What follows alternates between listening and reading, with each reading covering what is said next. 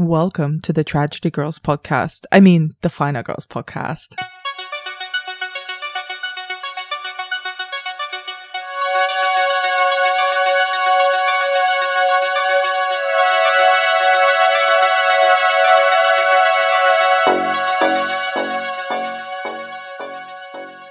I'm Anna Bogutska, co-founder of the Final Girls Collective and your podcast host. If you're new to the show, welcome.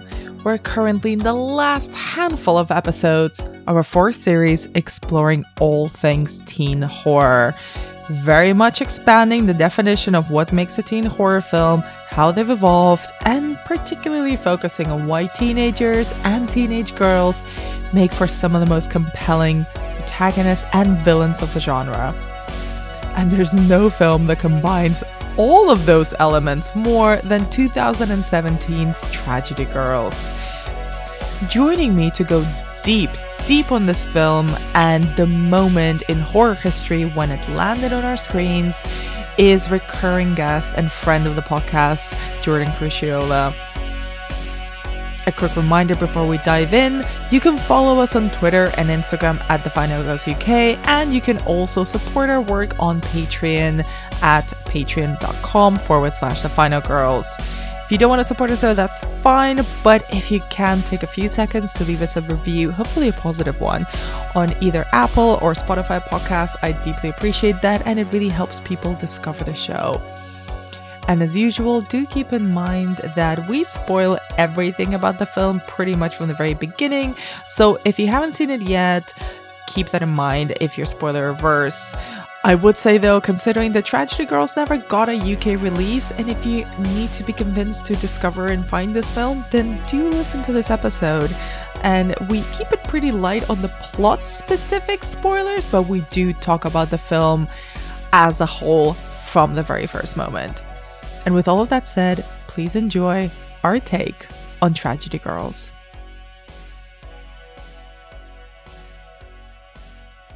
Now that we're recording, you can tell me off about using Clean Feed instead of Zoom and not being able to see each other's faces, Jordan.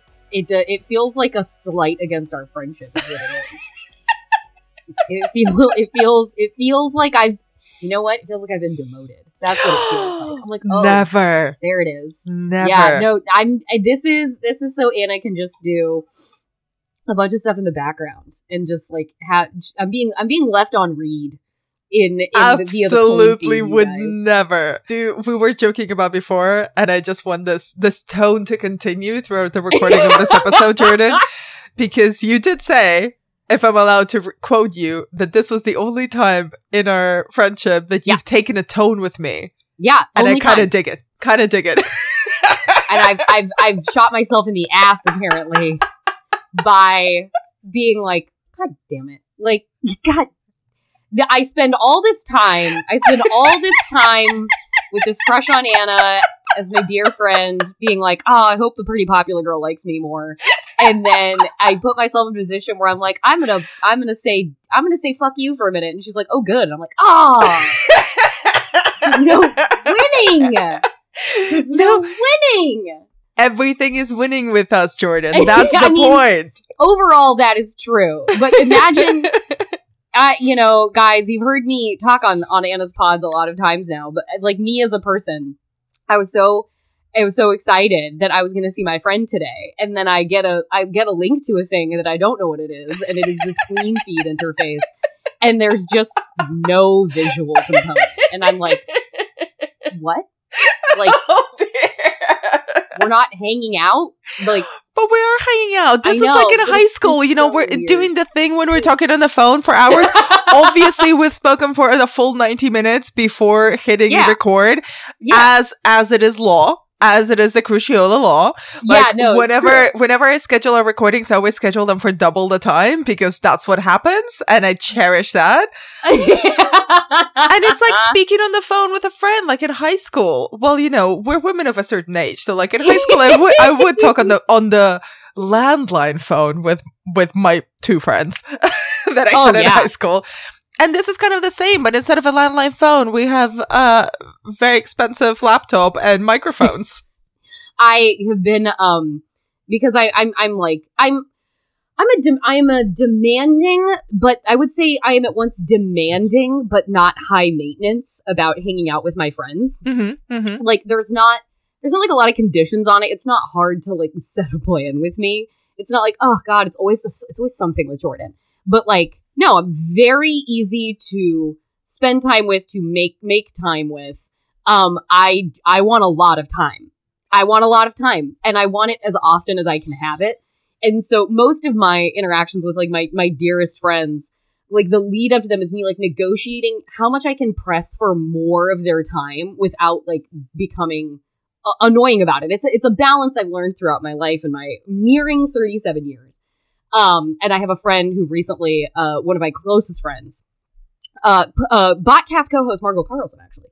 She got COVID recently, so she's been in quarantine for 2 weeks. And you could ask me how long it's been, and I'd be like, I don't know, fucking 6 months since I've seen her. It's been 2 weeks. And I'm like, this is some bullshit. And like my texts to her are like, how do I convey that this has been so stupid without like making her feel responsible for me being annoyed that she's unavailable through the completely not her fault circumstances of having COVID-19 and not wanting to give it to other people. But I am so fucking done with her quarantine because I want to hang out with my friend. You know what? I feel like this is precisely the right mood to be in to talk about Tragedy Girls. 100%. I'm always operating as a tragedy girl. How comes you don't have a podcast called Tragedy Girls? They beat me to it with the title. Well, you can't like trademark a title or something like that, but it would just feel so gauche. Who am I? Am I the Brianna Hildebrand? I'm probably the, Alexandra Shipp of the two of them. Like, that's probably more my personality between these two, but it is absolutely, why this movie sang to me so much when I first saw it. Cause it was like, oh yeah, these two friends who are obsessed with each other and like jealously guard one another's time, but at the same time, like, in a way that like we probably talked about on this very podcast before, if not on others, just the ability, and Jennifer's Body succeeded in this way too, the ability to have characters, like female friendship characters that are both obsessed with each other, but who do not necessarily forsake any other kind of relationship in their life in that like toxic female friendship, single white female kind of way in order to exist with one another. Like they're interested in boys, like one of them starts like seeing a guy and it puts a strain on their friendship, but it is not like a comment on the friendship that either one of them spends time with another person. There still is the option for them to have lives outside of this friendship, even though the core of their lives is that friendship. So it's not like all gross and totally like, I don't know where I end and you begin and like nightmare hell if we're not spending every second together, which is like a fun kind of codependency in and of itself. But there deserves to be a multitude of representations in extremely close and intimate female friendships. So let's backtrack a little bit. And before we dive into the friendship element, which is, I think, the core theme of this film. Yeah, it's a friendship love story. Totally. You know, that unnamed female friendship love story. That is the sandbox love. Yep, never dies. Can you summarize Tragedy Girls for me? Yes, Tragedy Girls is the story of two, I forget where they live. It's just generic Midwest, Rosedale. I was going to say, it's got to be Midwest, right? Yeah, like, I was thinking only of region. Midwest, it seems like, yeah. I am not sure, Midwest, to be honest. The town is called Rosedale, but I don't know if it's a real town or if it's a town that's made up for the movie. It's just like, you know, a generic American high school in the Midwest. Yeah, like Midwest Nowhere, USA. And it's these two girls who are best friends and very pretty. They are desperate for both like sort of something to happen around them in this town and also to get a lot of fucking attention. This movie came out, was this 2017? 2017? Yeah, 2017. This movie came out. It was becoming zeitgeisty to incorporate clout chasing and influencing into depictions of teen life. And it was, you know, we were aware that this was now a ubiquitous and sometimes sometimes threatening and omnipresent part of life, social media, and sort of how it was changing our brains and changing our priorities. And whether or not it was making us like kind of little sociopaths. The other thing is that horror is experiencing at this point in time already a resurgence. So it's now become quite commercially viable again. And also specifically women and girls enjoying and talking and engaging with horror has also become massive. On the way to becoming massive. That bubble is expanding rapidly. Yep. And this is also the year of Get Out. So everybody's talking about horror. Everybody's talking about horror. And so these two teen girls, they are constantly trying to get people to follow us on social media. Like and subscribe. And there are killings happening in their town, and they endeavor to harness the sensation around these killings into them having like exclusive insider access into what's going on, because they get involved with the killer in a surprising way and then decide once they have the killer sort of in their grips to then just become the story themselves. And in order to perpetuate the hysteria in the town, the Tragedy Girls, which becomes their handle, the Tragedy Girls start killing people because they can't let the fervor die. They can't let their proximity to the sensation go away. And they do, in fact, become little phenomena, because they are the ones sort of at the epicenter of everything that's going on, with reports and sentiments and thoughts and prayers.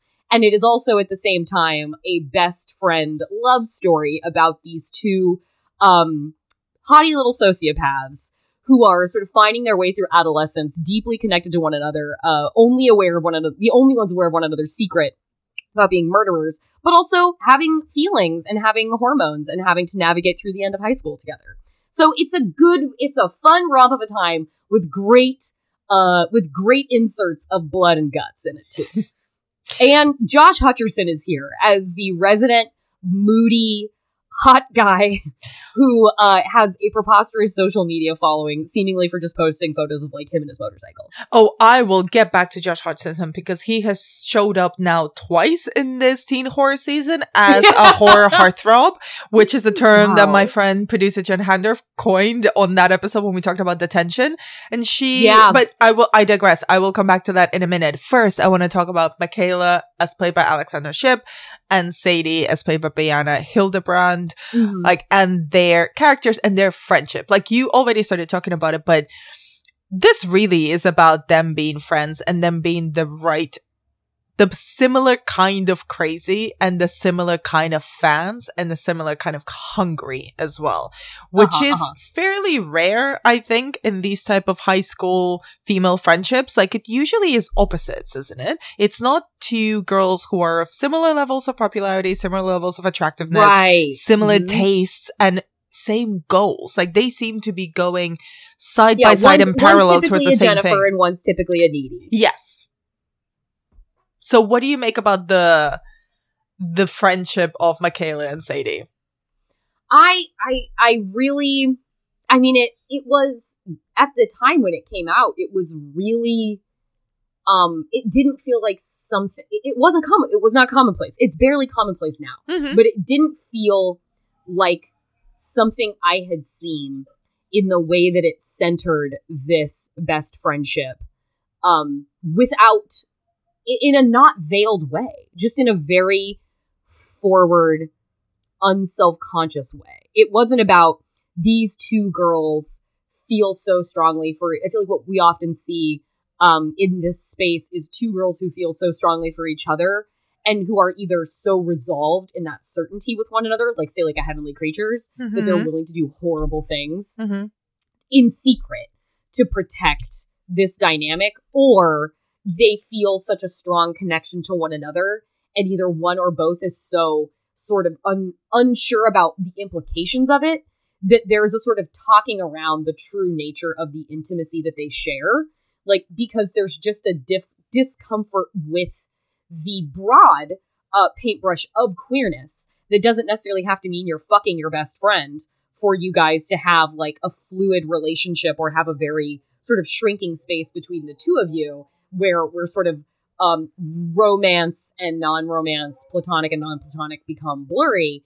It was just these two girls seem very sure of one another, very celebratory of their weirdness. They don't feel afraid of how their dynamic appears to other people.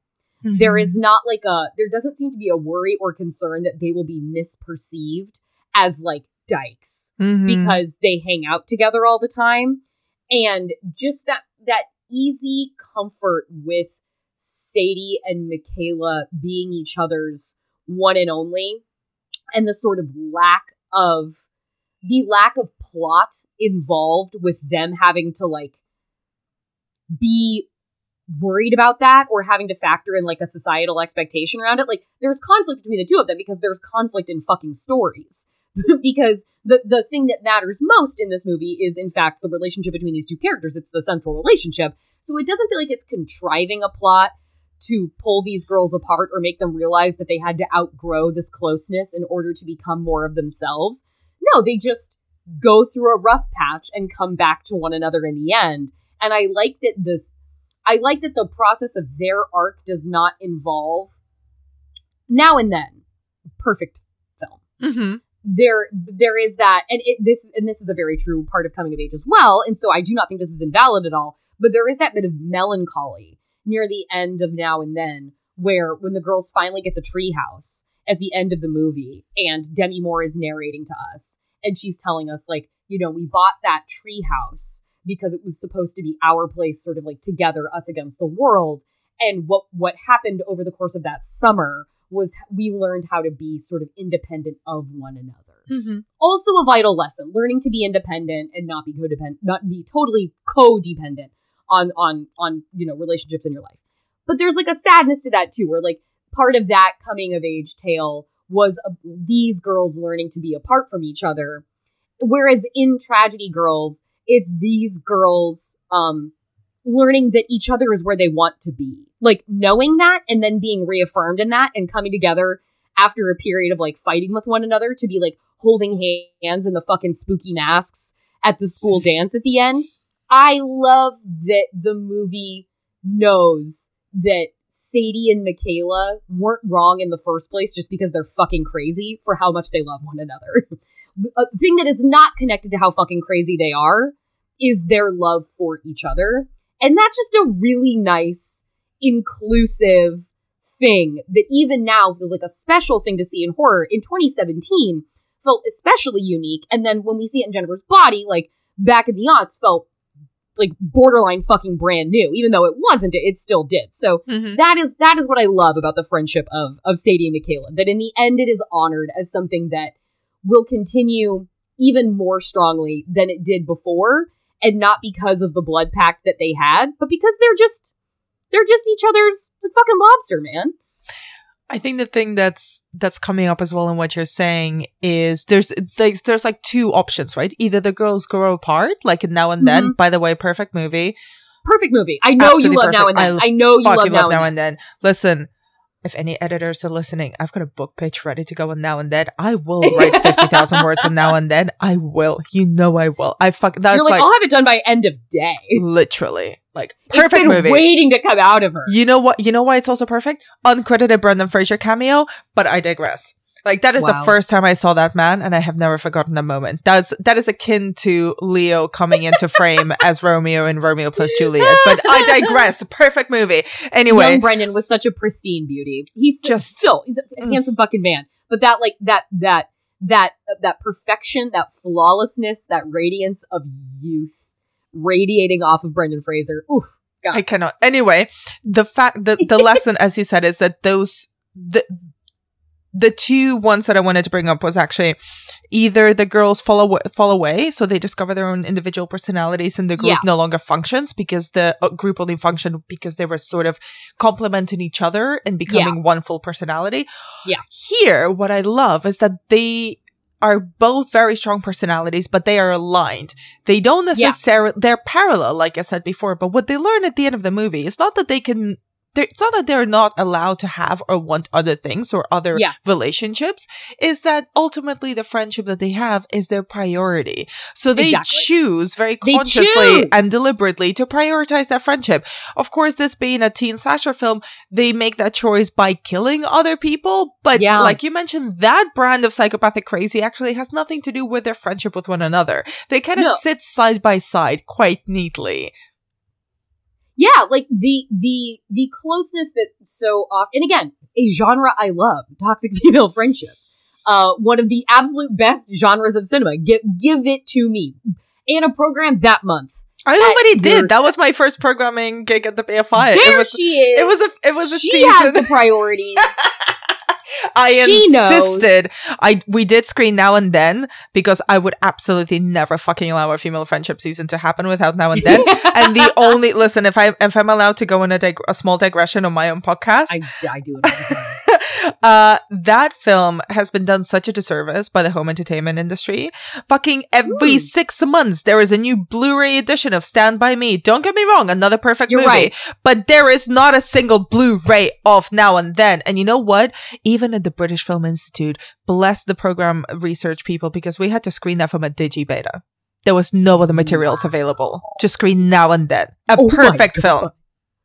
I won't take us in any 2018 further, but I will say, just as a testament to what you are saying, you know what is coming out that I'm so excited about on Blu-ray, ladies and gentlemen? Fucking Back to the Beach, starring Frankie Avalon and Annette Funicello. Back to the Beach from the late 1980s, the reboot of the Beach Blanket Bingo, Frankie and Annette universe. I mean, that movie is getting a Blu-ray release. And yet, Now and Then does not. Yet, Now and Then does not. Damn, you guys. Seriously. That is some bullshit. And I fucking love Back to the Beach. Love Back to the Beach. Psyched for that Blu-ray. That is a shocking comparison to know that Now and Then has not even been given that treatment when I'm about to get Back to the Beach. Dead. I take it you have not seen Back to the Beach? I have not. I completely get it. I'm mad about it. You know what also has a bullshit Blu-ray release? Poison Ivy. It fucking deserves better. That is so... Wow. Mm-hmm. This is... You need to turn into your own Second Sight films. Listen, I love the Second Sight folks. I love them. Yeah. Yeah, you're an affiliate there. You're part of the gang. Yes, I mean the second, Chris, if you're listening to this, the second we're sending it to him. The second they work on Poison Ivy, I will fold the envelopes myself for that film. I will drive things to and from printers. I will handwrite all the program notes if needed, if need be. Yeah. See, such is the desert we live in. For respect of films revolving around misplaced female intimacy and sincere and loving female intimacy. Honestly, but I digress. The other thing that I wanted to talk about their friendship is, and you kind of mentioned it briefly, but I think it relates to the moment when this film is also released in 2017, is the fact that Michaela and Sadie are both very overtly, very much obsessed over true crime and horror. Oh, yeah. Like to the point where they kidnap a serial killer to use him as a personal trainer, which I kind of love. And a thing I love, I mean, women I think are like the majority split of like true crime obsessives. Yes. Like it's obviously a sensation, but like women, there is a special thing about like true crime fandom for women. And this was before it fully became the true crime industrial complex that it is now. So that was a real savvy thing by Tyler McIntyre to incorporate into this film. It was like, yeah, like take this to its logical extreme, and this is exactly what you get. And the thing I a thing I like a lot too about the dynamic with and just the characters themselves in Michaela and Sadie is that they're very much kids. Like when you watch so many things from the 2000s, you're like, I'm watching a 29-year-old be a child, and or from the 90s. Yeah, and like you're like I'm and in the 2000s, it's coming off the tail of like there's that like hypersexual styling, which again, like we're not slut shaming anybody. We're like, be hypersexual, lean into that. I doubt it was the choice of so many of the women rendered on screen at the time to wear necessarily the specific things that they did. But like to watch this and feel like they truly are teenage girls with the, taking seriously the emotions that they're going through and the relationships in their life and the stakes that revolve around those elements. Yes, but at the same time, they feel frivolous in that way. Like they feel styled to be kids.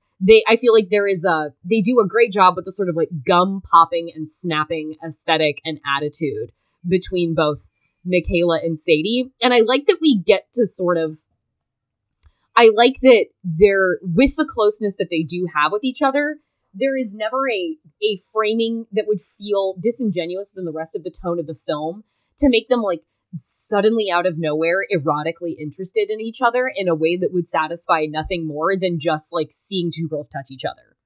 There is a sort of purity about their love and affection for each other that I find very charming. Actually. I would add that there is an element though as well that I find quite knowing about the way that they're portrayed is that yes, they're styled and look like either on the younger side of their 20s or like in the very like of age but like 18, 19. And I want to say that probably just because she's like 25 now, I want to say Brianna was probably around 18. Yeah, Brianna Hildebrand might have been legitimately a child. Yeah, she might have been like Brianna Hildebrand, aka BJ Colangelo. Oh my god, they do look alike. Yeah, no, and BJ knows I know this, and BJ knows I think this, and I have posted on the internet about this that Brianna Hildebrand is just pixie BJ Colangelo.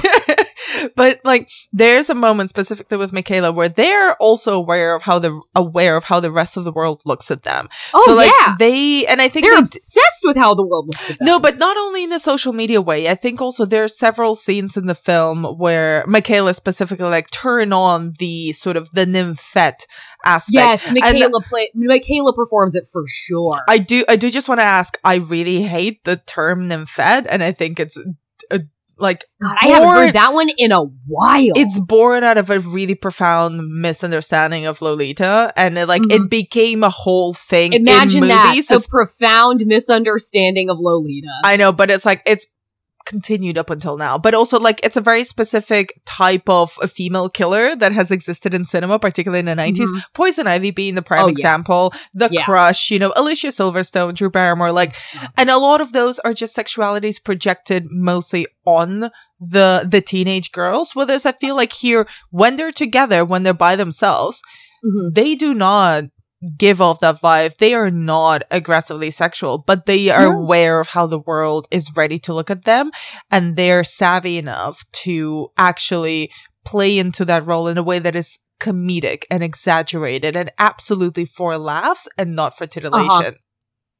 Oh, I completely agree. And I think that code switching in the way that it is does feel so sincere to being a woman generally. But like being a teen girl who maybe isn't considering the implications of, the sort of monkey's paw effect of maybe manipulating your presentation and your persona in a way that gets you the attention that you perhaps think you want or sincerely do want, or that like you just need.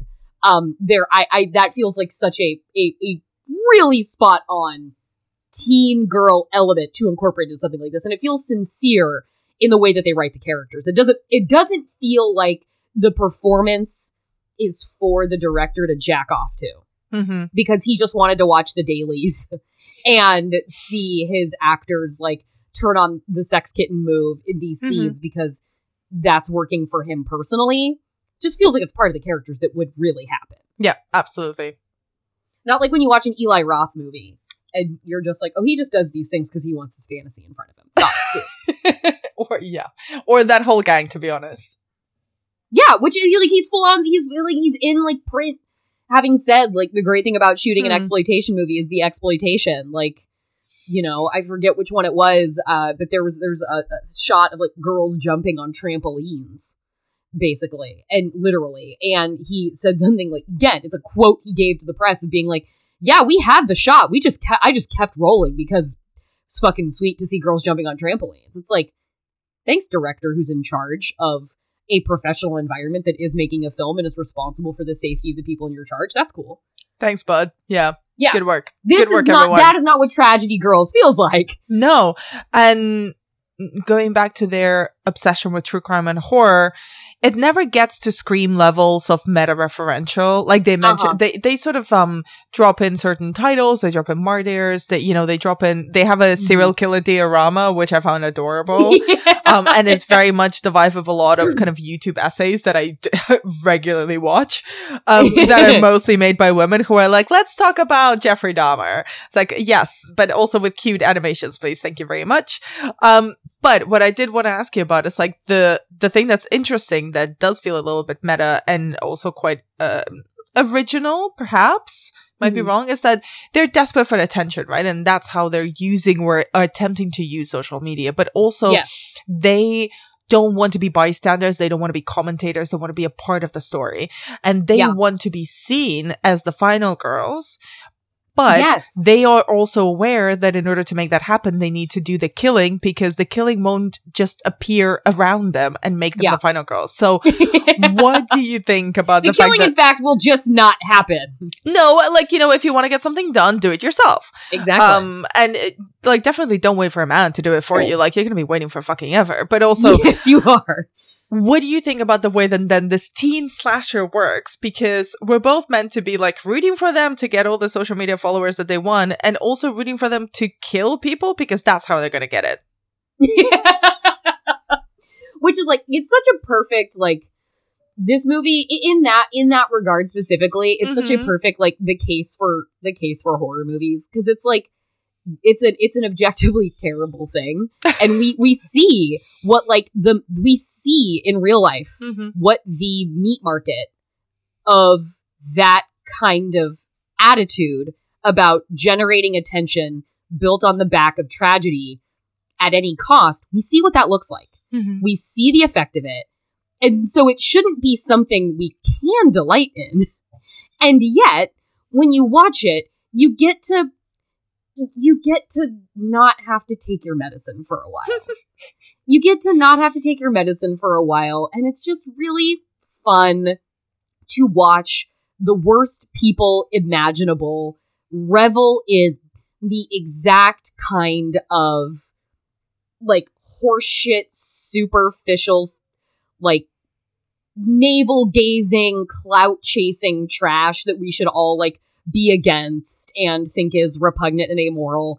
And we get to root for characters that are just, like, shitty attention whores. And it's great.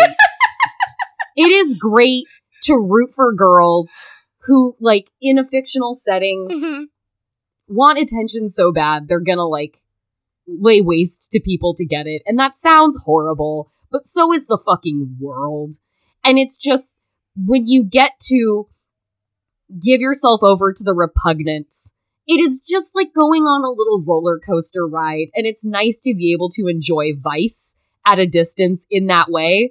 And I will, like, but they're both doing such a bang up job in this movie. These are excellent. This is a fun movie. It's a clever premise. It's well executed. But this movie lives and dies on the charisma of Alexandra Shipp and, oh my God, Brianna Hildebrand. Yeah. Brianna Hildebrand as Sadie is so fucking perfect in this movie.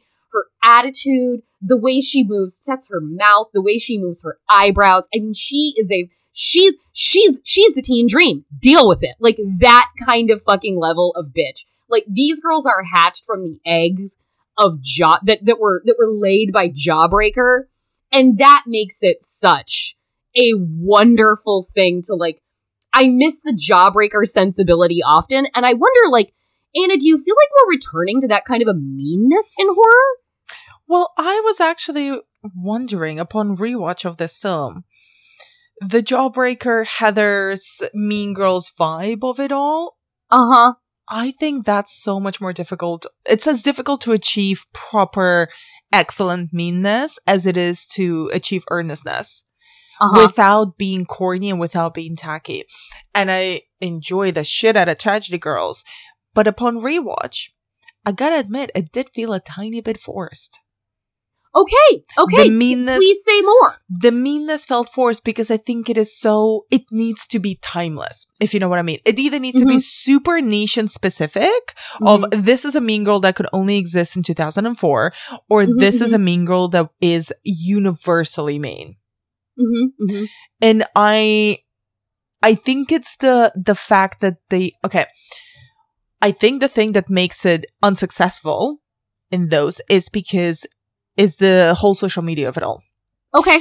It's because do you think there would have been a way around that, or is it inherent to the reliance on social media as a premise that it couldn't stand up to time? Well, this is the thing. I think because social media has moved so quickly, and especially the discourse and the style of creator that has become popular, the way that they speak to camera, the way that they say things, it's basically aging as we speak. There's probably a new way of doing things by the time we finish recording this episode.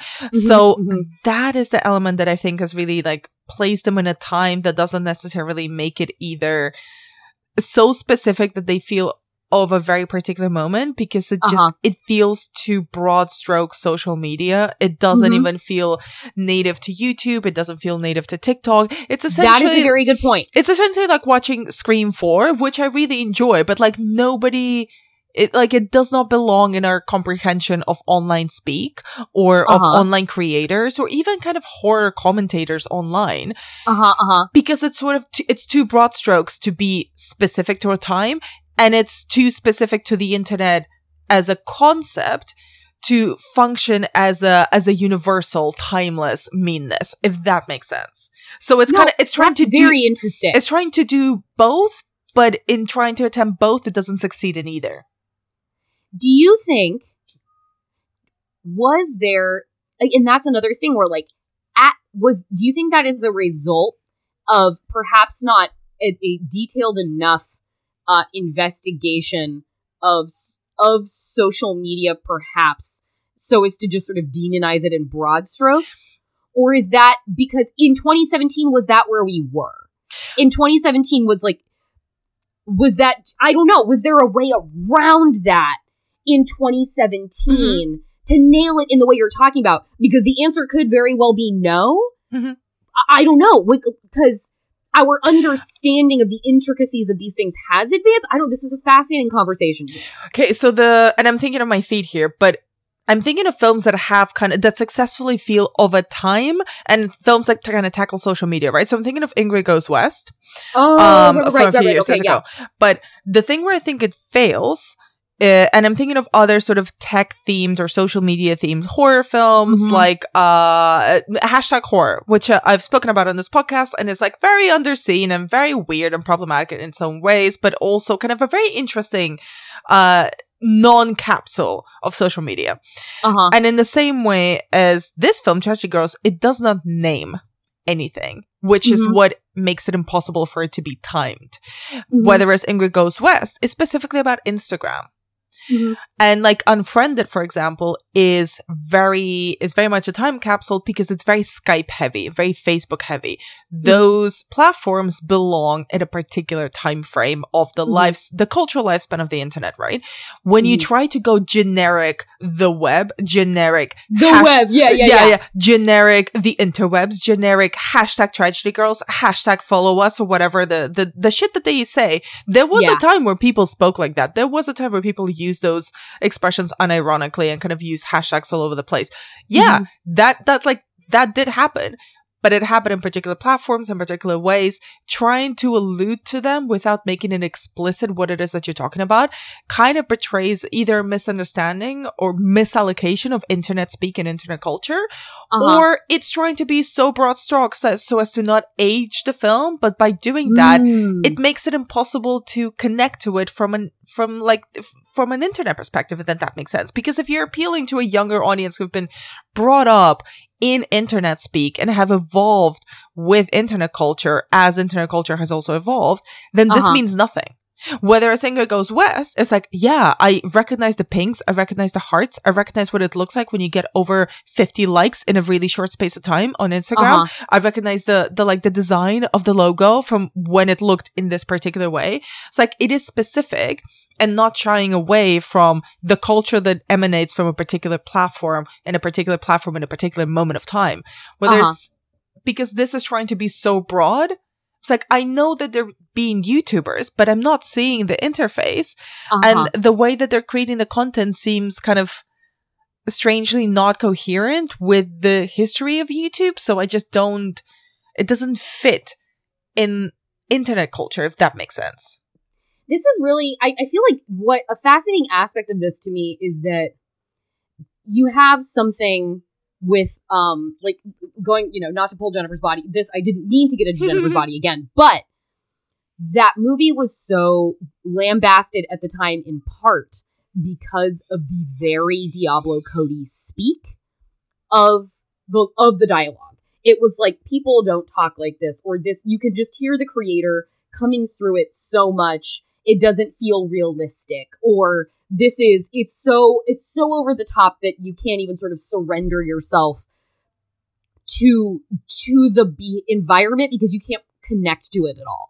But what I think that ultra specificity of Diablo Cody speak accomplishes in the long run is that it makes it almost it transcends time. Because actually, that wasn't how people talked in 2009. No. Like, that wasn't even how necessary all of Devil's Kettle talked. It was how Jennifer spoke. Yeah. And as a result of her proximity to Jennifer, it was Needy awkwardly incorporated some things that Jennifer would say into her own vernacular, and it would always kind of have a hitch about it, because it sounded funny when Needy said it. But, like, it is, I think, allowed the film to age better. Because there was that extreme detail to it. It's the same way as Heathers. It's the same way as Heathers. The Heathers speak doesn't belong to a particular era. It's not how people spoke in 1989. It's not how people spoke ever. But that's what allowed it to be sort of timeless by design, right? It's the extreme specificity. And this is what I mean with Tragedy Girls and with kind of social media focused horror in general. Like, you either commit to a moment in time of the internet, or make it so specific that it actually exists in its own different plane of internet speak. And because it's trying to just be too broad, just generally screens, videos, hashtags, it kind of that part is the thing that doesn't quite gel for me, that seems to be trying too hard. Whether it's like, if it went super, super, super niche and specific, and it's like in their little whatever town in the Midwest, they just had a completely unique language and way of speaking, and they had this like specific platform that they use because, I don't know, they couldn't clear the rights for like Instagram or something like that. Fine, but then like make it ultra niche so that you do exist in that otherworldly space that Heathers and Jennifer's body exist. But it's trying to do that by the way that they speak, the way that they especially speak to other people when they're kind of in their natural, real personalities and not performing being the nice girls or the president of the student association or like the victims for the public's eyes. Yeah. Because they're doing all of these different performances, right? Which I found really, really fun to watch and really interesting, because when you see them switch to themselves, it's hilarious because we're in on it. Like, we know the stuff that they're doing and how morbid they really are. And that's that's got that kind of Ginger Snaps vibe to it. Yeah. No, that is, Ginger Snaps is a really good invocation on that one too, because that having like nothing to, there was a technologized aspect in like chat room, early social media kind of speak to Jennifer that feels like the way white gays on the internet talk now. Whereas watching totally outside of that social media context, like late 90s, early 2000s with Ginger Snaps, there is such a specificity about the way that Ginger and Bridget communicate with each other that watching that movie even now, it makes the world of their own feel so complete. Totally. That it's like, oh, this wasn't like how we talked in the 90s. It was how Ginger and Bridget talked to each other in their weird little corner of like Canadian isolation. Mm-hmm. Exactly. So that's the one part where I think it fails. I think I understand, and the thing that's really well performed and well written is their need and desire for attention, which is the thing that unites them as friends. And this is also why the friendship trips up, right? It's because they get distracted from the goal. Mm-hmm. Yes. They start wanting different things for a little bit before they come back together. Before they start in murder and they come back together in murder. Yeah, exactly. It's such a, because it's a movie that it had a sensation around it at the time. Tragedy Girls. And I was going to ask you, because like I can't remember, I watched a screener somehow. I tried to screen this film actually several times in the UK and consistently hit a wall because it never got released here. I think it played one festival, maybe a couple festivals, but yeah, that's it. It never really got traction in the UK. So what was it like in the US? It wasn't like, you know, a takeover of media by any stretch of the imagination, but it was one of those things like I remember the year it came out, like you just kept hearing about it sort of like in an indie circles festival context. Like and Tragedy Girls. Like it felt like one of those sneaky things that you would expect to see on the end of every best of list at the end of every year's best of list, because it would be like everybody who had been murmuring about Tragedy Girls all year long was finally going to like put it in wax, and you were going to have it sort of like consecrated this little indie movie that could doing girl horror at a time when like girl horror wasn't necessarily proliferating, and from a point of view of like, you know, in the tradition of Heathers, in the tradition of a Jennifer's Body, in the tradition of a Mean Girls kind of thing. But the afterlife of Tragedy Girls has been interesting to me because I feel like there is a sentiment. Is this how you felt about it? Here's the question. Mm-hmm. Did you trip on its broadness in its conversation about social media at the time you watched it? Or is this something in looking at it now, you're like, oh, I see how that was a thing that worked in the immediate, but doesn't at this point? Definitely on rewatch. Definitely on rewatching it literally today for this podcast is when I noticed it. And I think it might be because I haven't rewatched it since I originally saw it in 2017 or 18, around that time. And also there's been the way that social media, texting, and kind of people's need for attention online has shifted so much, both in real life and online, and also in the way that it's depicted in movies. Like, I even remember that at one time we thought that Jason Reitman's like Men, Women, and Children was an original or good portrayal of social media and how it affects people. Totally. Like, we had some learning to do, and that learning had to coincide with the evolution of our relationship with the internet in general. And obviously everything has been shifted because of the Panini. So like definitely on rewatch. So, and because now I've seen so many, and there's been so many integrations and examples of exploring, even within the subgenre of like toxic female friendship movies. Yes. Even within that subgenre, there's been interesting kind of social media specific or internet specific portrayals that work really, really well. And it just kind of, it made me look at this aspect of the film in a different light. And I asked that because I think there had, like, it's not like a movie that has fallen out of favor, but now that we're talking about it, I am thinking about, like, I have been surprised as somebody who, because I feel like the central friendship, I think, to me, the central relationship between Michaela and Sadie, it holds up to me. I enjoy it as much as I did when I saw it at the time.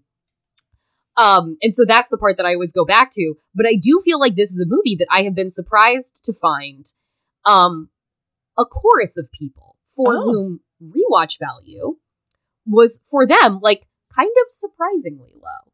Like, not like, wow, I hate this movie now, but with distance from it coming out, with distance from 2017, feeling like they were not as enamored of it upon later watches down the line as they were when they first saw it. You are not the first example of a person I have heard say this. This is I'm fascinated by this suddenly. And the other thing that I wanted to ask you about, and of course, I'm bringing it all back to the teenness of it all, because after all, it is the teen horror season.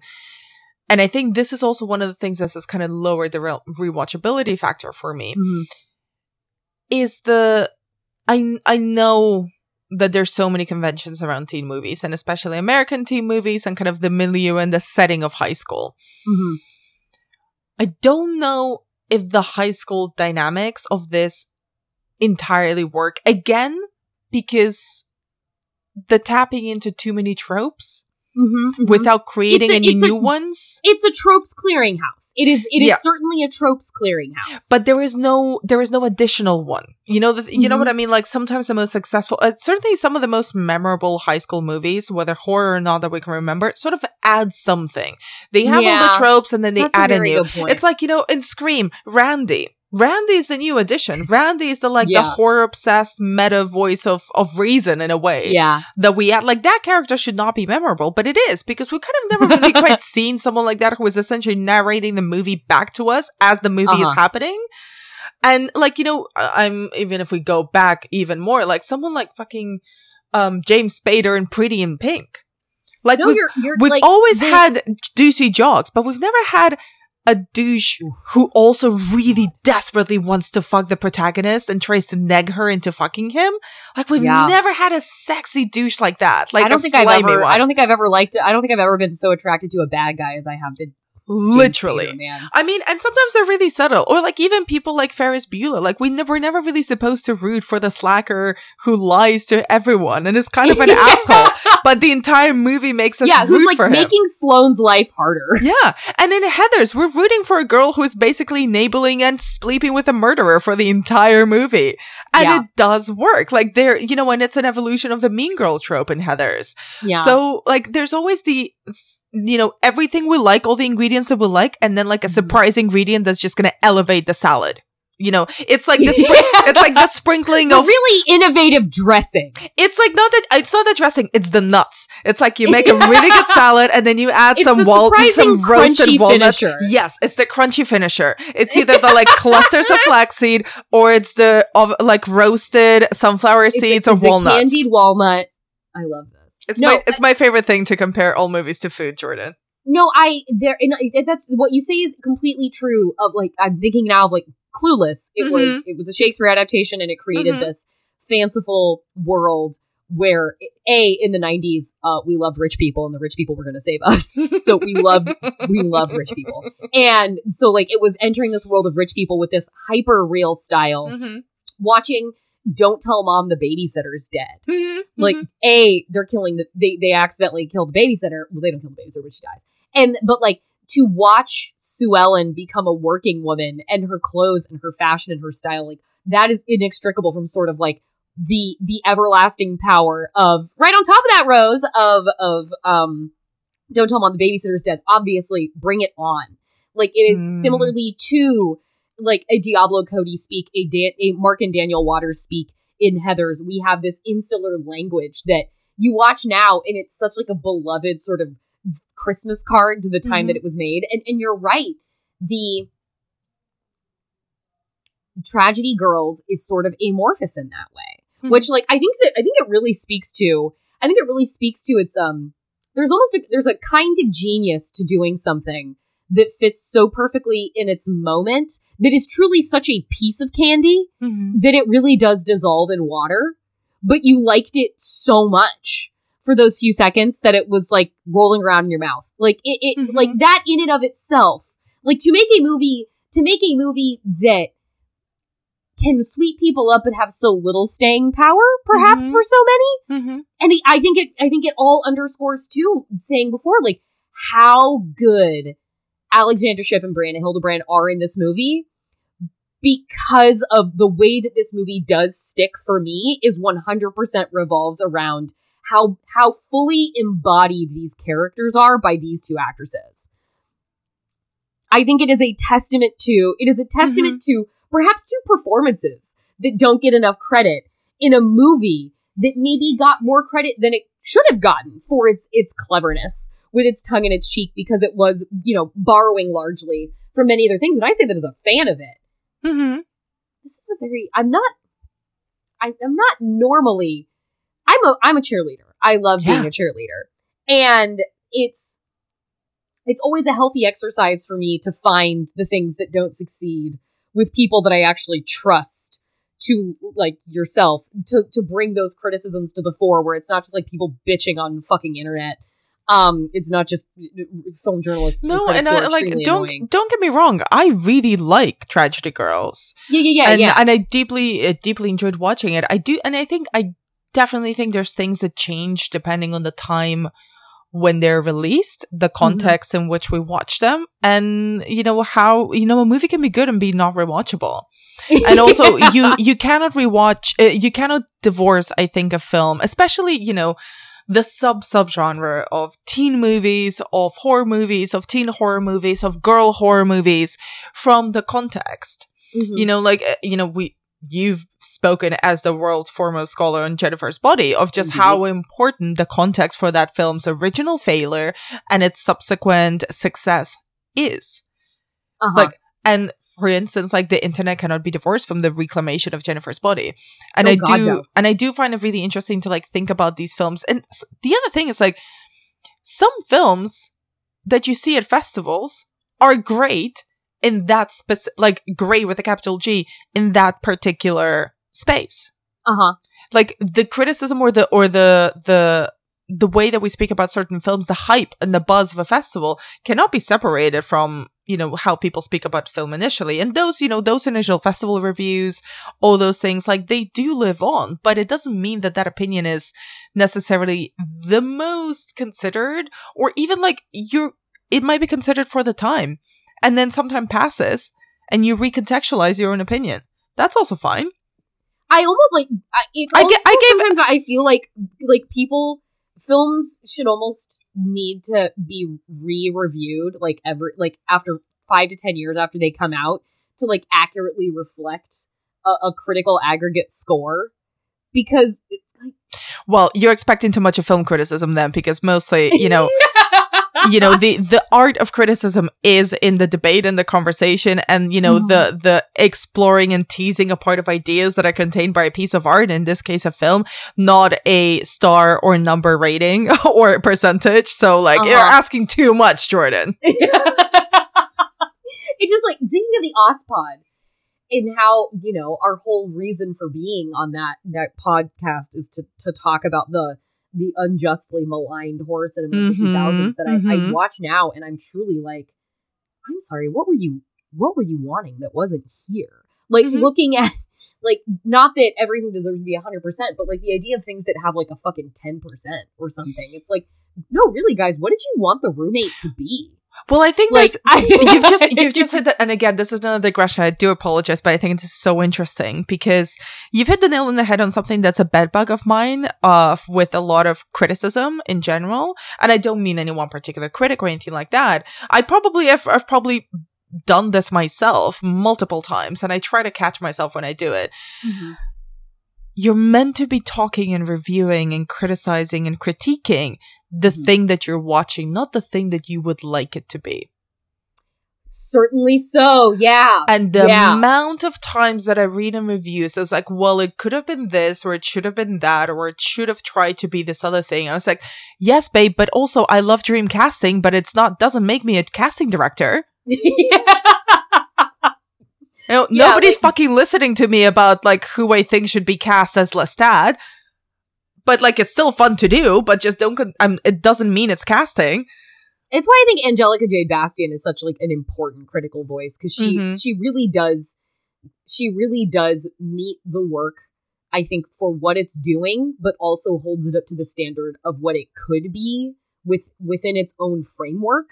And I think she does such a beautiful job of demanding more without going into movies having a whole conception of what they were going to be before she got there. I think she brings such an art to criticism in that way. That doesn't feel just like bitching and complaining. I mean, we've spoken about this, you know, for a fact that I, like, stan Angelica's work so much. all we thinking people should. But yeah, there's that, and I think the value of rewatching things, especially when talking about them or especially when writing about them, is that our own contexts change and our own ideas change. Yeah. Or, hopefully they do. Hopefully, ideally. yeah, hopefully people are not truly. static. So, that's why it's also interesting. The way that I watched Tragedy Girls, I remember, even if I don't remember specifically where, I definitely watched it in a link, but not at a physical festival. But it's also a moment when the final girls themselves were just barely a year old. So the context of, watching and experiencing girl horror and female-centric horror was so fresh and exciting that you did demand a lot less from it. Whereas what I would demand from a film like Tragedy Girls now is completely changed and shifted. Mm-hmm.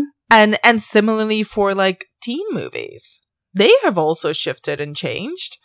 And the other thing is the Molly Haskell quote that I really love going back to is, there's the movie that exists and there's your memory of the movie that you watch. Yeah. And they're two different things. That so is extremely sometimes in rewatching something and reconsidering your original opinion or memory of it. No, in reconsidering your original opinion of it, you're also reconsidering your memory of it. And sometimes it's okay to like something, but not be in love with it anymore. I think that is a perfect encapsulation of sort of the festival effect. Yes. And I remember when Emily Yoshida saw Us at when it I think it was the secret screening or the surprise screening at South by Southwest when it first showed for audiences. Mm-hmm. And I remember her tweeting about being the vibe in this room is so fucking high frequency right now. Mm-hmm. I don't even know how to think. And that was going into the start of the movie. She was very aware of just this propulsive energy at the thought of Jordan Peele's follow-up to Get Out. Mm-hmm. Felt like a concert environment. Yeah. And then when it ended, she gave just a sentence of a thought, but then was I can't actually put my thoughts together about this fully or write my review until I get distance from the room that I just saw it in. So I'm going to hold off on actually contributing anything else because she just knew she couldn't divorce what she was going to say from the space in which she watched the movie. And the other thing is and again, we were just talking about this all before hitting record, but I've literally just come back from the Cannes Film Festival late last night. Yeah. And it's a perfect pressure cooker, right? But it also depends on what you're looking at the films for in that environment. I think that matters so much because I was going there with a dual mission as both press and a film programmer. So the vibe is important when you're programming because you are looking for audiences and you're thinking about audiences and you're thinking about how a film will play in a room. And the room in Cannes is not going to be the same room as Fantastic Festival. It's not going to be the same room as the BFI. It's not going to be the same room as the Edinburgh Film Festival. So you consider all those things and you judge from the vibe. Mm-hmm. But then when you're thinking just as a critic, it's what you're talking about, Emily. It's you do have to go and think about things, but very often you can't. I had to write a review of Elvis within an hour of watching it, and I filed it within an hour and a half of finishing the film. And of course I'm going to revisit that film, and my experience will have changed, and my opinion will have changed, or will have marinated a bit more. Even a day after, it marinated a bit more. So you do it. The opinions that you put out into the world about a film or that you have for yourself are so infected by the vibe of the festival and the vibe of that room in particular, which is why all those fucking reports of walkouts, vomiting, and even standing ovations, listen, they matter, but they matter for a specific purpose. Yeah. And they don't matter that much. I mean, kind of any round of applause stops mattering when you hit you exceed 5 minutes. It's now we're just stroking. I can't remember who tweeted it, but someone who was the breathless reports of a 12-minute standing ovation for Close at the Cannes Film Festival. I'm who's counting them? How do you know? Yeah, Is there a counter that comes on? Yeah, is there a designated stopwatch keeper at Cannes? Is it Thierry himself? I haven't seen anyone keep track of the standing ovations, and I've been a part of some, and I'm like, the energy as well. I remember watching And Then They Danced at Cannes a few years ago. Have you seen the Georgian dance movie? I've not seen that. Oh, Jordan, you would love that film. Okay. Absolutely love I know you love a dance movie. I love a dance movie. This is very public knowledge. But it's a queer dance movie set in Georgia. Oh. You're gonna fucking love it. Okay. Anyway, there was a standing ovation that felt so unbelievably heartfelt and just grateful and honest and like tearful at the end of that movie that I still remember it. Like, I don't know how fucking long it went for. Like, it could have been 2 minutes. It could have been 20. I don't know. Right. It was a good vibe.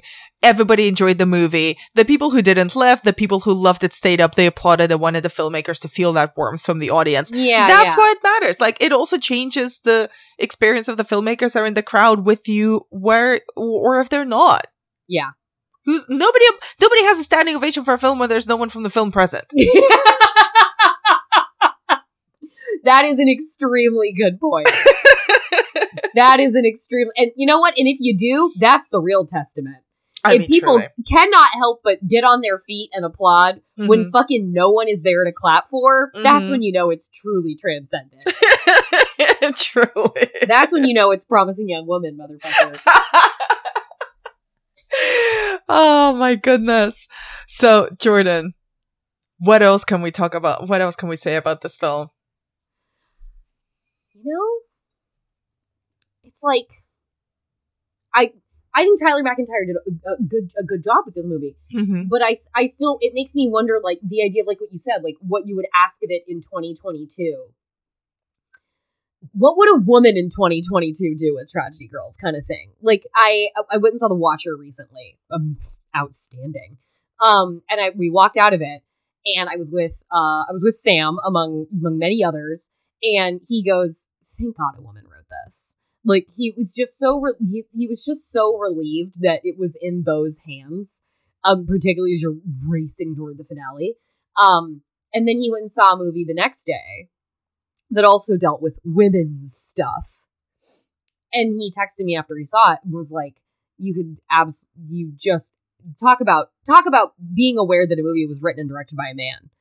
And it is fascinating. It's amazing to be in a time where we have finally sort of the luxury, it feels like, and it does feel like a luxury of being able to say, like, oh God, I like, if only a woman could have written it and it could be like this movie that I just saw, instead of being like, if only a woman wrote this and it could be like a movie I saw in the fucking 90s sort of situation. Like, it does feel like the wish for a woman or a queer person or just like a non cisgendered individual to be at the helm of something doesn't feel like a fantasy wish anymore. It sort of kind of is still, but it doesn't feel as much like when you say it, you're talking about a dragon guarding gold. Like, it talks about something that exists in, like, this mortal plane of conversation. So, like, what, like, is part of that broad generalization of the cultural, of the social media aspect of it, is that actually, like, a sort of, because generally when things don't have enough detail or they're not fleshed out enough, it's kind of because things aren't being taken seriously enough to have more thought put into them. So it's like, is this, and so much of, and this is a teen girl story, and there is so much care given to Michaela and Sadie, but it does feel like sort of like a girl's concern, like social media attention and clout chasing and things like that. Is it flippantly done, or is it dashed off because it's just like one of those silly things that girls worry about?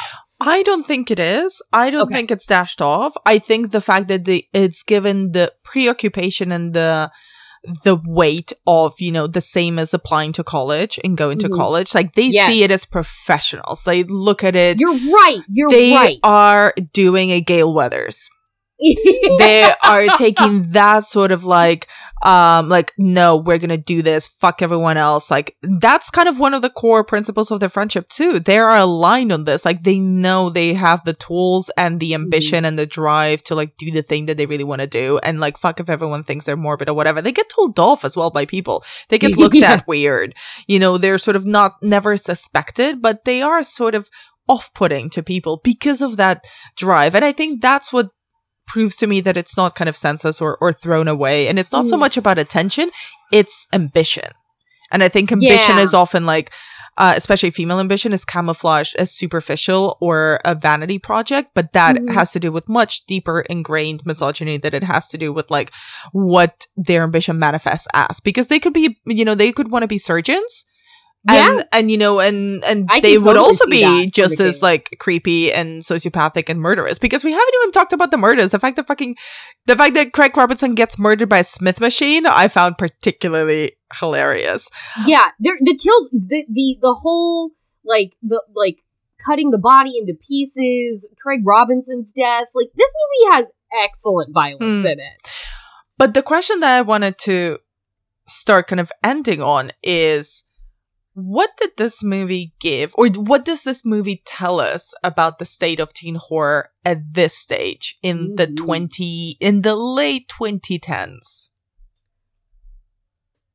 You know, because I feel like I feel like we're having a slasher moment. We are. Or at this time. And I feel like this movie is actually coming in perhaps when that is being ushered in earnest, like, because horror is surging at the time. Horror is gaining traction among I think broader mainstream movie fan base than had maybe previously paid it attention, because I think the most recent, most popular brand of horror behind what happens with Get Out and The Babadook and Goodnight Mommy, et cetera, all those movies that always get tossed out. The thing that is people have had to like mouthwash from is the torture season that came in the 2000s.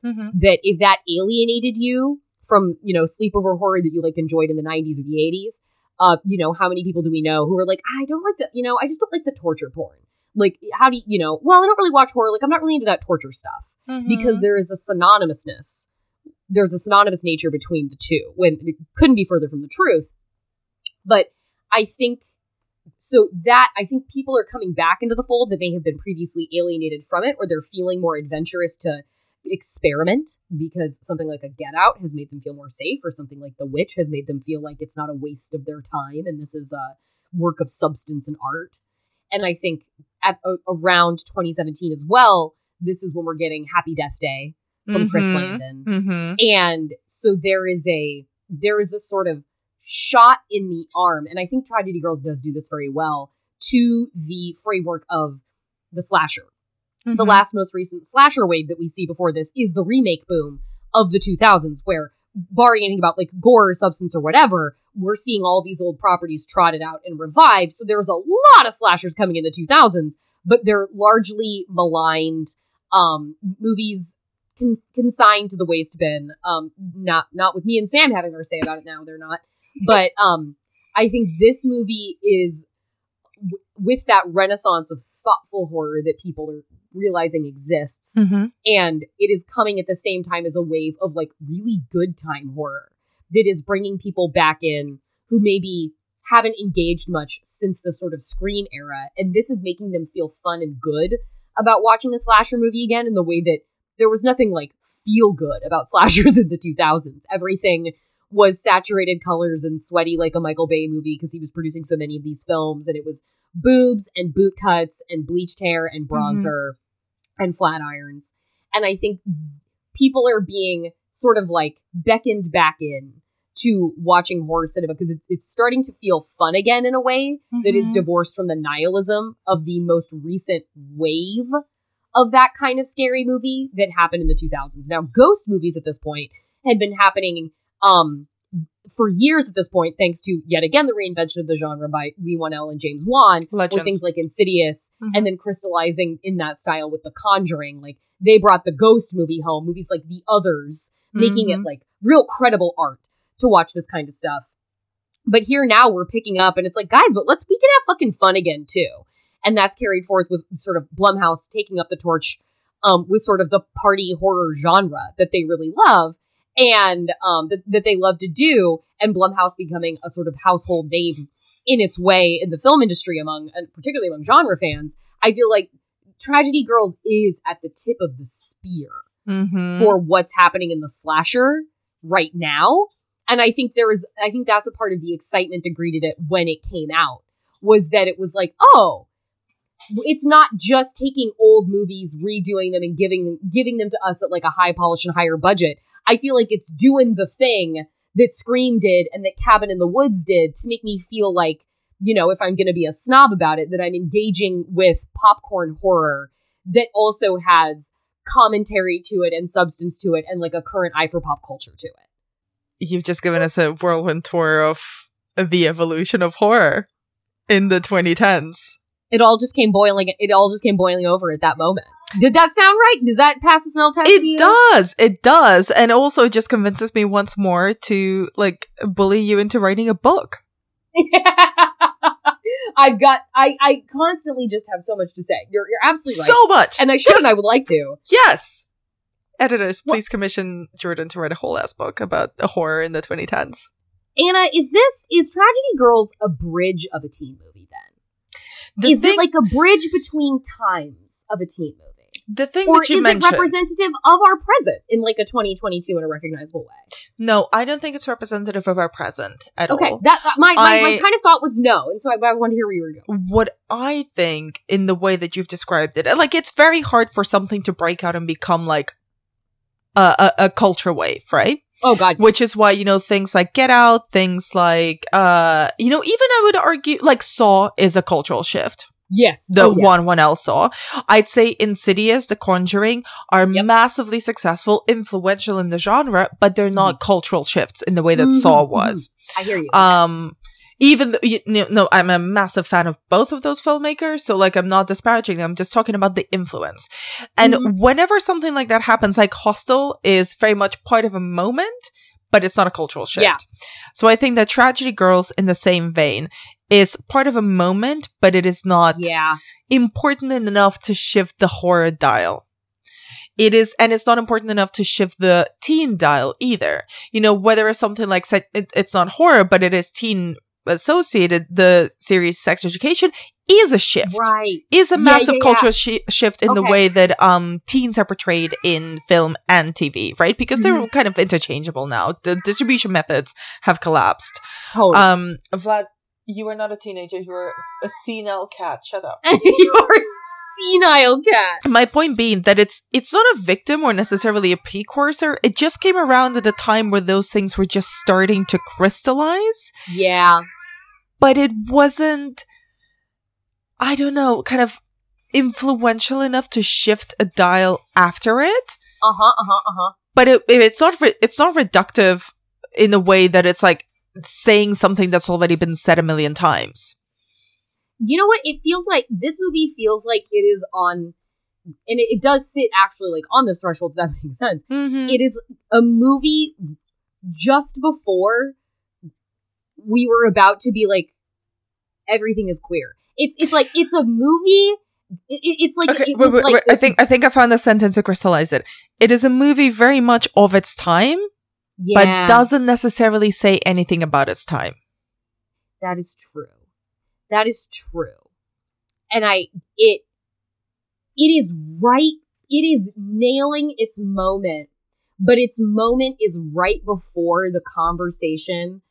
And it's so close to it that it's like it evokes a more intersectional conversation around horror without actually participating in that. Yes. Which makes it feel, I don't think this movie doesn't fulfill its promise. I think it is so, by proximity, so close to more potential that we would soon demand that it can feel like it does not necessarily live up to a promise that it wasn't making because of just like actually how much in the sandbox of that like horror diversity intersectionality 2.0 that we're very much, I think, kind of forcing the issue on right now, the people who fucking care about it.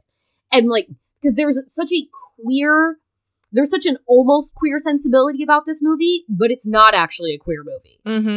It's in the way that horror of the 90s, because it was being written prolifically by so many queer gay male screenwriters, is implicitly so gay, but is explicitly, of course, not allowed to be. This movie feels like if it if it was more gay or something, and not necessarily even because Sadie and Michaela themselves need to be like involved in that manner. I don't think that's true at all. Like women can be friends without, being something different, or being something more physically involved in that friendship. I will be the first to attest to that. But it does. It feels, now that I'm talking about it, like it is this bridge movie between that sort of fun cruelty of the 2000s.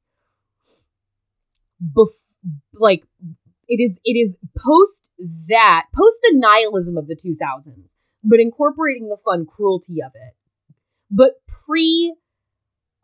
progressive conversation horror, but it is dancing so close to the edge of it that it feels like it is between two conversations about horror, like you said, without actually participating in either of them, which is a fascinating product of its time.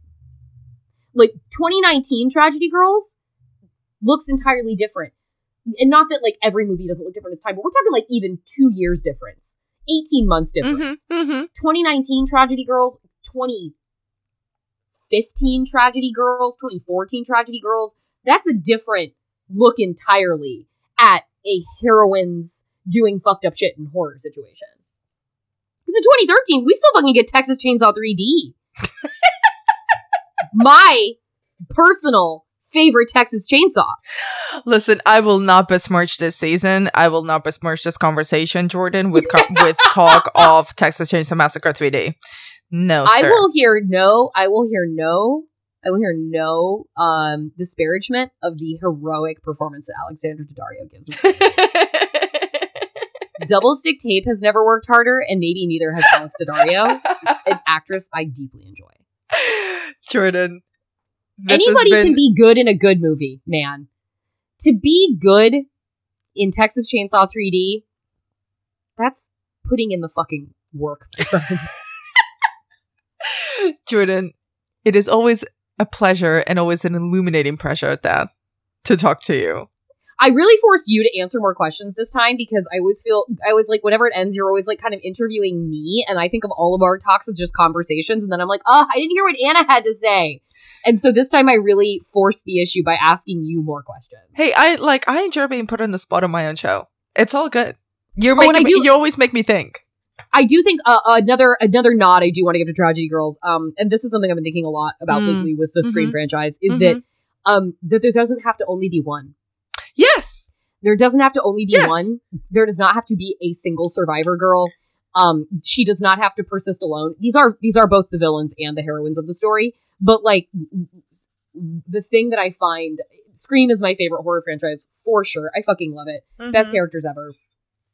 And with time passing and with more and more Screams coming in and now new iteration Screams coming out, I maybe the single thing that I appreciate most about the franchise is not only is two things. One, that Sydney is superior in strength and survivability to any ghost face. Any fucker could be behind the mask, but Sydney will always survive. And that the movies have, and I hope they don't come back for 6 because I don't want anything bad to happen to them. I want them to retire into the good night. And be safe and okay, Gale and Sydney. But what means so much to me about the franchise as it goes on is that Sydney never had to be the only one because she had Dewey and Gale. And Gale never had to be nicer than she was because Sydney was always there to be the nice girl. Sydney is quite vanilla. And she is given such life by an incredible fucking performance for decades on end by Neve Campbell, who, as far as I'm concerned, could win a fucking Oscar for playing Sydney Prescott. And Gale Weathers is so complete because Courtney Cox is so fully that character. You feel like she doesn't even get scripts at this point. She just reacts to things as Gale because she knows exactly what fucking Gale would say in any situation. And she would be an incredible, sublime bitch. And Sydney doesn't have to be like the tabula rasa to put everything on her for any audience in the way that so many Final Girls do. Because Gale is there to fill the gaps of like Sydney being pure light and then Gale being like a great like hard hard edge, a great little force of the darkness. And the companion piece that is the Scream franchise between the two of them says that it doesn't take one type of woman to survive. That it doesn't take one type of woman, personality-wise, they're both white. They're both white, thin, beautiful women. But it doesn't mean taking on all the characteristics of the virgin, of the purity, of the selflessness, of the pure altruism. The asshole can make it to the end too, because you just love her so fucking much and she's unstoppable. And I do love a thing about the Tragedy Girls that exists in the legacy of there not needing to be only one. And I think that's something that's really been embraced in horror in the past few years that I really enjoy. We see people surviving together through the strength of the unit. And I think that's a really nice thing to take out of horror. And yeah, that's a thing that I think is a really winning aspect of Tragedy Girls too. And what better way to end this episode, Jordan, than on a winning aspect of Tragedy Girls? Yeah, a movie that we both really like. Yes. Jordan, again, thank you so much for being you and for your time and for your insight into this film and about at least 12 others throughout the course of this conversation. Yeah, I'm really glad we made this a milkshake. It's a trifle. It's a trifle. It's a trifle. It is a trifle in the spirit of "But I'm a Cheerleader." God, what a fucking masterpiece. For anyone who has not yet followed you, where can people find your work online? And where can they listen to more of you? Jeez Louise. You can find hours and hours of me speaking on the Feeling Seen pod that comes out every Thursday on Maximum Fun Network. We're doing very fun interviews over there. Love it. The Odds Pod will be back before too long. Me and Sam will have another season of talking about the intersection of pop culture and genre cinema in the millennium era of horror.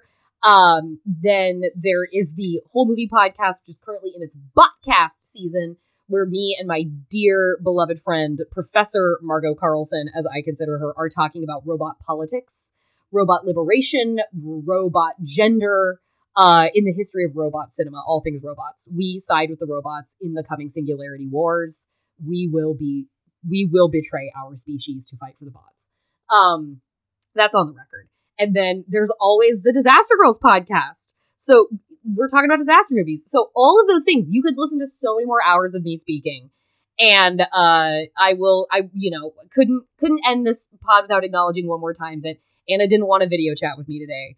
So there was I couldn't see her face this entire time because we're on an audio only record. And that is going to be with me for the rest of the day. The attitude that has gone into that last retort has me beaming.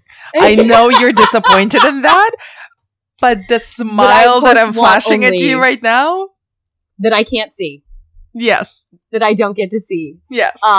Nope, don't get it. And that's know that this has been a bittersweet experience for me because of that. This has been noted, and only for you, Jordan, I will sacrifice audio quality and dependability in order to allow you to see my beaming face when you tell me off.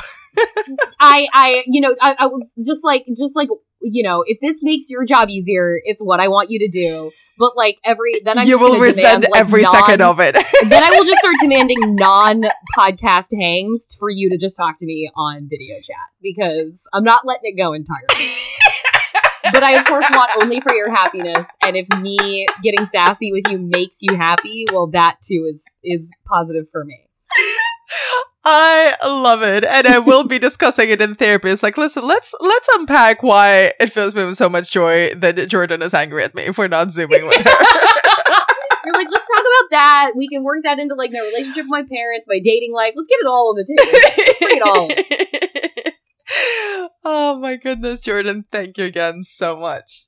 This is just gonna encourage Anna to keep doing this over and over again. It really will. Just know that I'm squirming on the other end. I'm never going back to Zoom.